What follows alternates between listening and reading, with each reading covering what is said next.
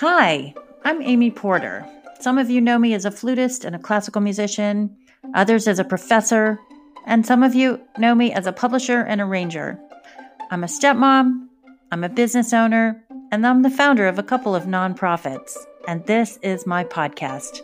My core mission as an entrepreneur is to appreciate what I have around me, and then I try and see as clearly as possible how I can help.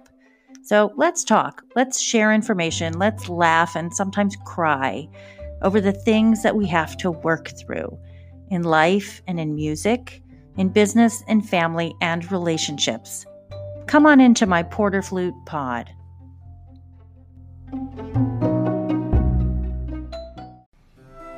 Welcome to Porter Flute Pod. This is Season 2, Episode 9, and we are in our performance therapy office. We are taking center stage today. We're talking about the rewards of healthy competition. We're also going to talk about the differences of auditioning for a competition and then an orchestral audition. With us in the podcast are co-producers Justine Sedke and Alan J. Tomasetti, and we've invited Carissa Leet to tell her story about a competition that she won recently. I went to the vault and brought out a beautiful Bach sonata. But wait, is it really Bach? It's BWV 1033, and it's attributed to JS, but his son, CPE, gets all the credit in the end. Joseph Gasho is on the harpsichord, Victor Hulls is playing the cello in St. Andrew's Episcopal Church here in Ann Arbor. Welcome to Porter Flute Pod. We're so glad you're here.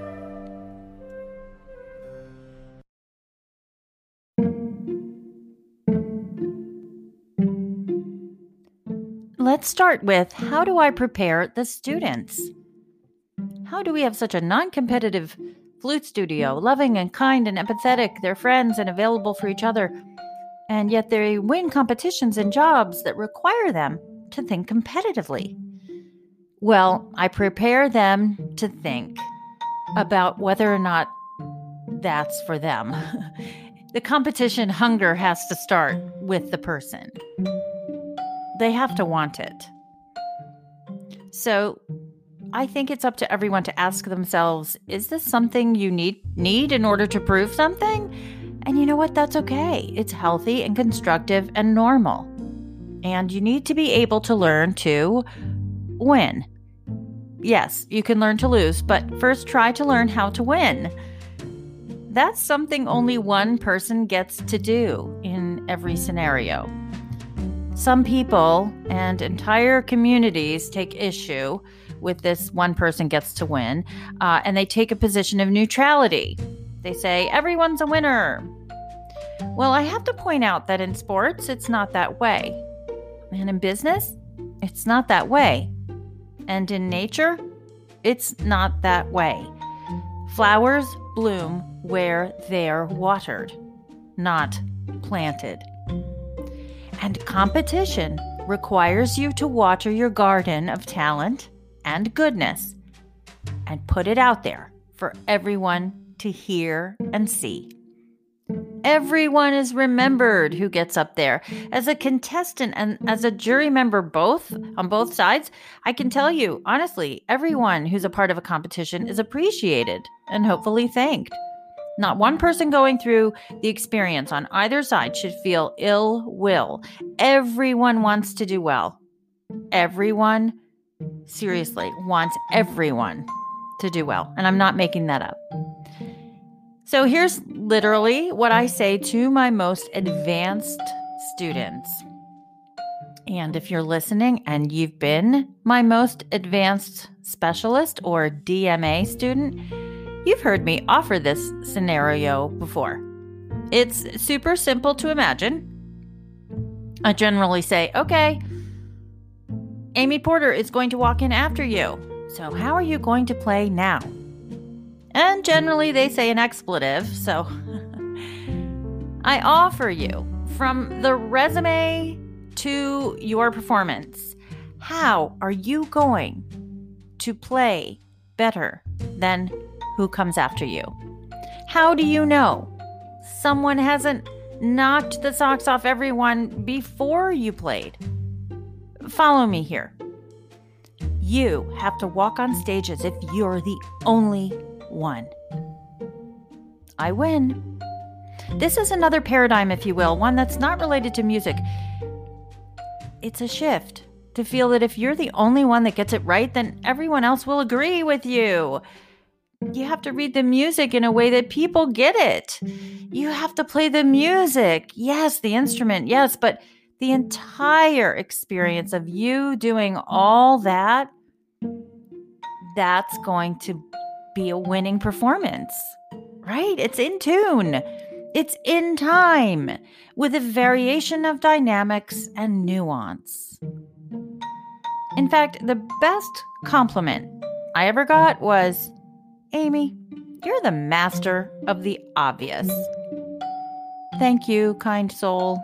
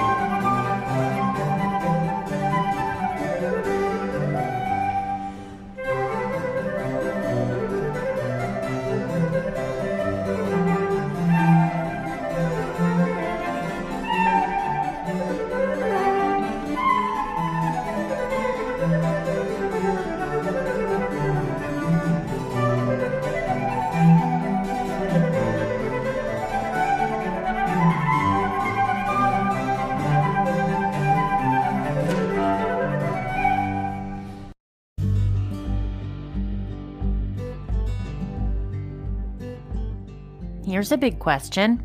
How do competitions differ from orchestral auditions in preparation? Well, competitions, no matter if it's an orchestral audition or a solo stint, they require a focus like no other in their preparation. I'd say that the soloist's competition requires a focus on the broad performance, that single human output showcasing integrity to the composer and charisma for a lasting relationship with your audience. Orchestral auditions require you to do a certain thing in a certain way musically that happens to be incredibly methodical. This type of audition performance merges with the good of the group. As a soloist, you're a disruptor, as we say in business.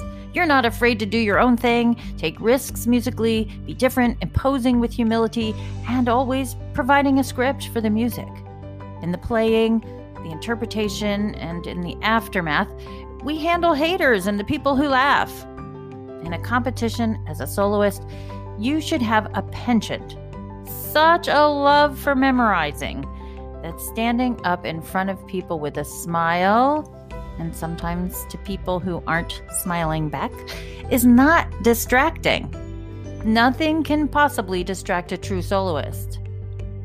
Orchestral audition preparation requires finesse, adaptability, flexibility, a personality that gets along with others and can be empathetic. And when the music director is asking you not to slow down here or there, citing, "There is no rubato," you can't think, "But I wasn't slowing down, I was going over the top of the phrase." You have to nod and basically memorize the few notes the maestro needs in hypertime in order to get the job done. Literally, pitches slow down as they travel, so anticipating is best when you're auditioning in the orchestra.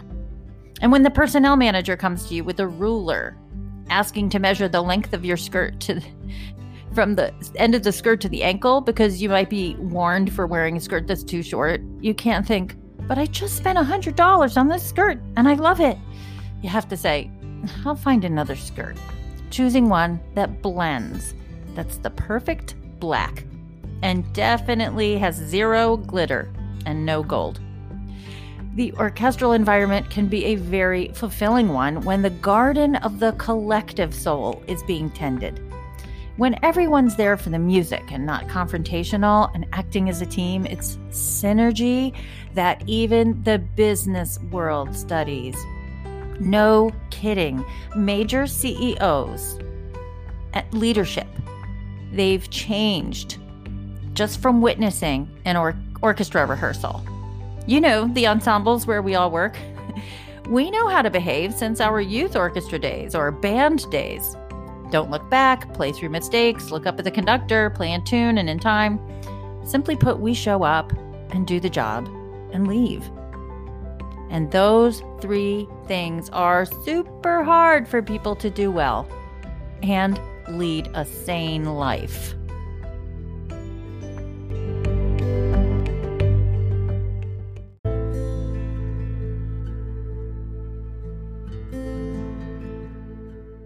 What about fear?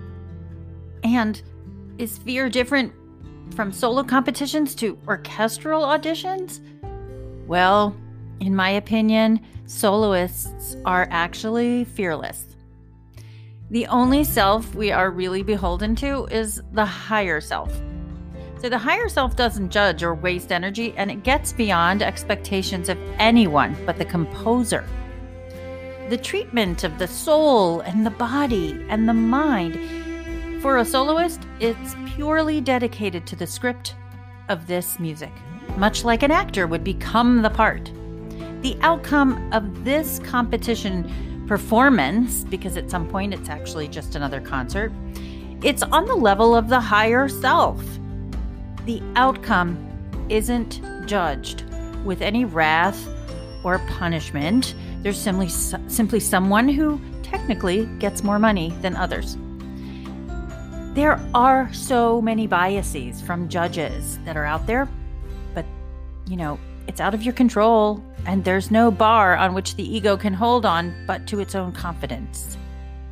The only person who beats you up as a soloist in a competition is you, because you have to learn the mindset of that facing your own critic is the best thing you can do.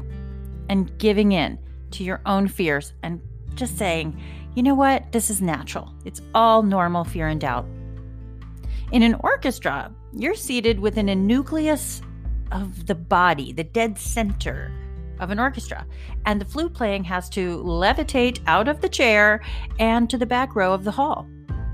Perfectly in your own specific given time.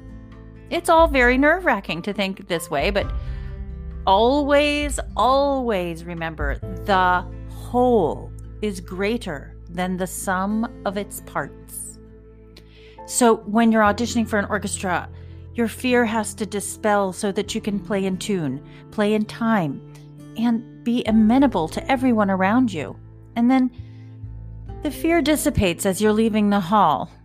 I'll never forget, after playing a great solo, a colleague can pat you on the back, and their validation means everything. Maestro can give you a smile and nod. And when actions are born of fear, then reality will come crashing down and dismantle your every intention. Okay, just an op-ed moment here. Preparing for an orchestral audition and a soloist competition is about years of practice, not months of practice. It's a lifestyle, so you have to get on the road to 42 losses before you win a job in an orchestra. And if you win one sooner, good for you. You've put the energy and the attitude and the stamina and the philosophy of being bigger than you know you can be. And you have an abundant mindset from the gym workout to the classroom, from your practice room to the stage. It's all the same. How did I win a major job and then win a major competition within 3 years? After 2 dying parents and moving to Atlanta from New York City? I don't know. My higher self knows. I'd like to ask it to judge me, but it simply won't. It will guide me. If you've won a competition, and it's as a soloist who's won a night to perform with an orchestra, well, everyone, that's called a one-night stand or a long weekend relationship. You've planned years in advance for the moment, just like a wedding. You plan the wardrobe, you've planned the tickets, and the local area fans are ready. You arrive and you're treated like royalty, and the composer is there, family is there, and then the under 30-minute memorized part of the show is rehearsed with smiles and waves and love and gorgeous music making. And then it's over. Like, really over. Silence. Except in the hearts of the listeners who heard with their own ears the live performance, and perhaps an orchestra member or two who care to remember you, the memorable soloist. I mean, listen, a flute soloist? It's definitely for the higher self. Okay, first, who wants a flute anyway when you can hear the repertoire of the piano or the violin or the cello? But secondly, you can't give your audience an oversaturation of flute, can you? Or can you? You can, in fact. Nan Washburn of the Michigan Philharmonic is a flutist, and she regularly programs flute concerti and premieres. Thank you, Nan, and all the conductors who treat the flute as a solo instrument. That takes grit, because we know for a fact everyone loves the flute.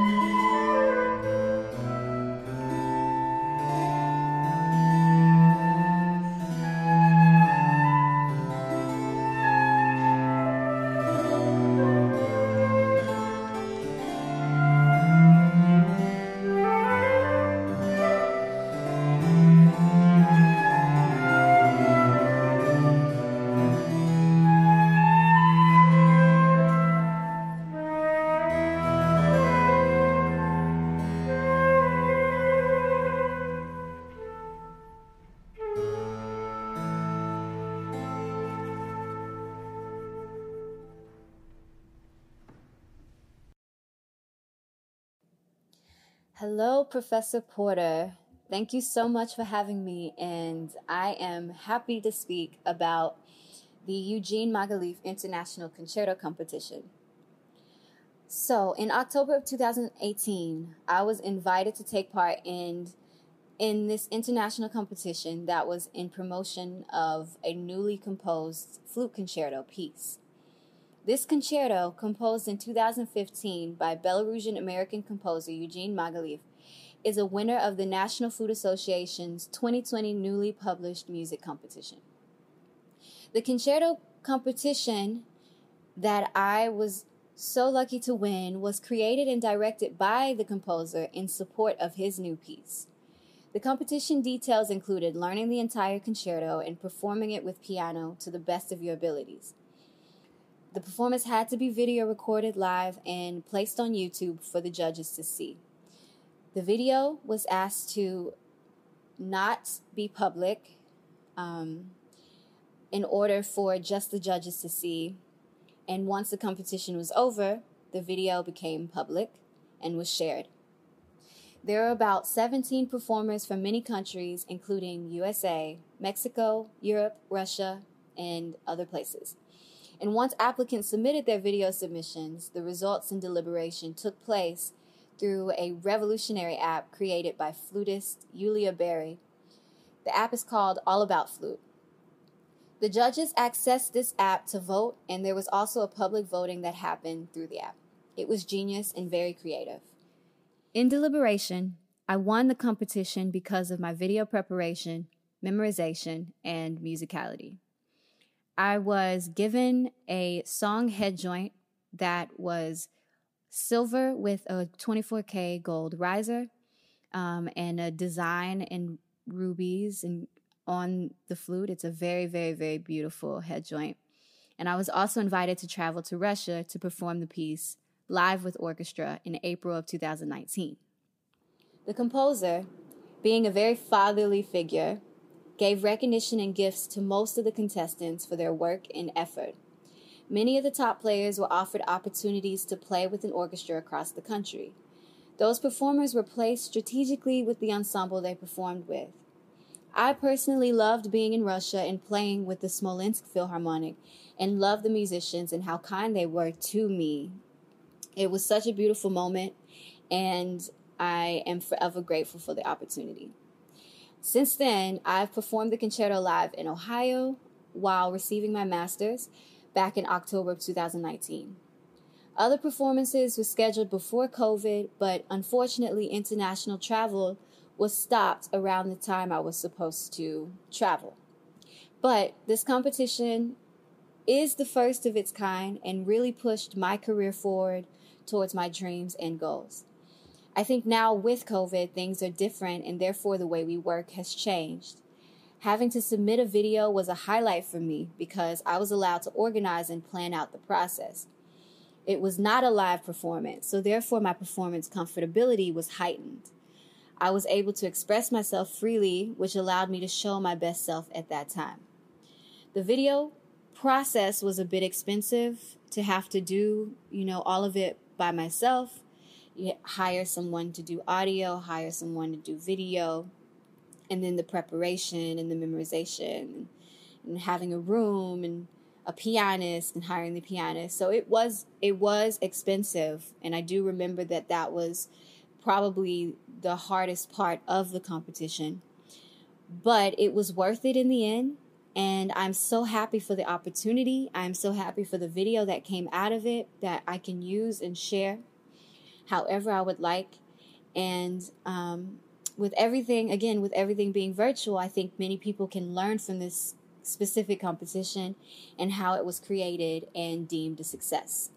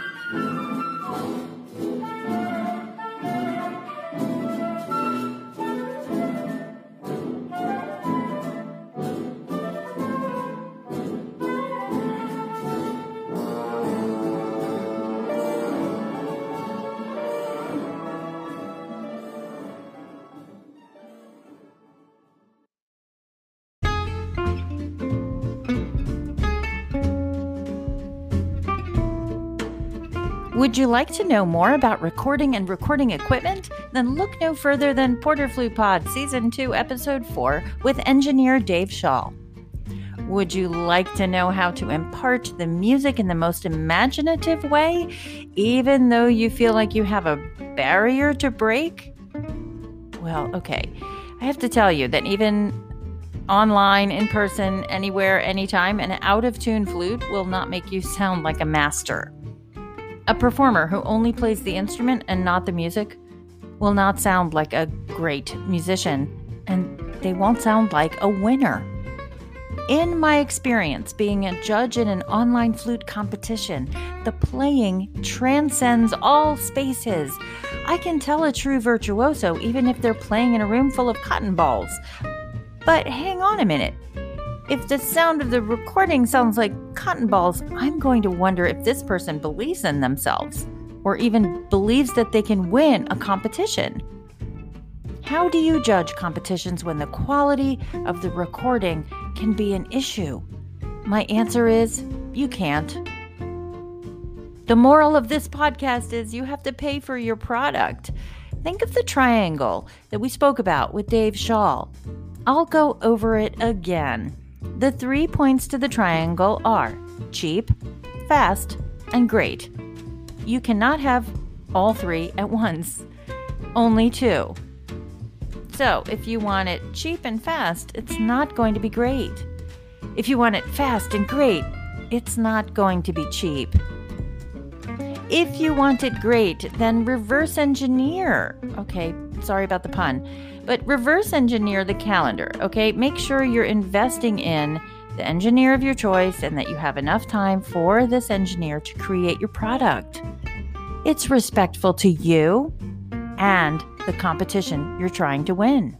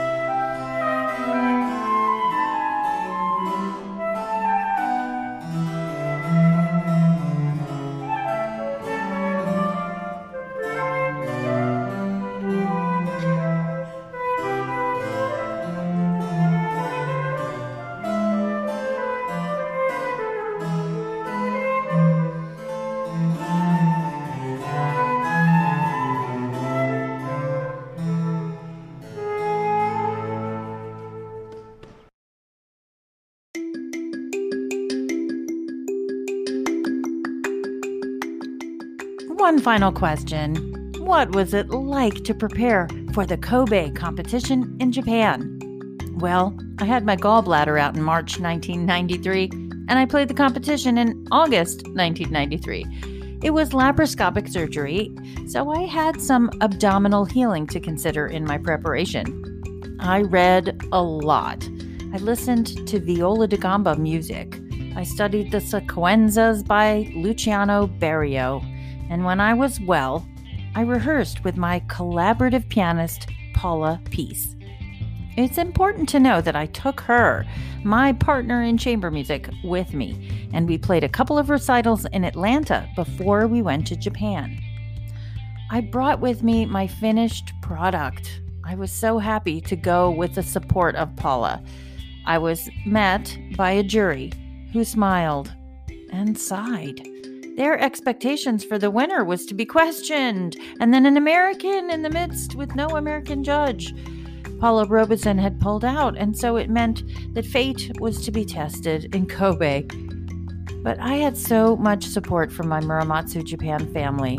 They were so happy, and midway through the 2-week competition, they told me that they knew the audience loved my performances, and they told me the story of how everyone thought I brought 3 flutes to Japan. 1 wooden flute, a platinum flute, and a 14-karat gold flute. That means they heard the differences in all the genres and all the styles of flute playing on just 1 flute. So what are judges looking for anyway? They're looking for perfection or lack of it. Seriously, at that level, everyone's so amazing. So my advice is to do your own thing. Do what works best. Be your own boss. Find your frequency and find your lane and stay in it. I heard this great analogy the other day. If you want to be Michael Jordan, then don't be the referee. Don't be the cameraman. Don't be the coach. Be Michael Jordan. Do the thing. Practice the game.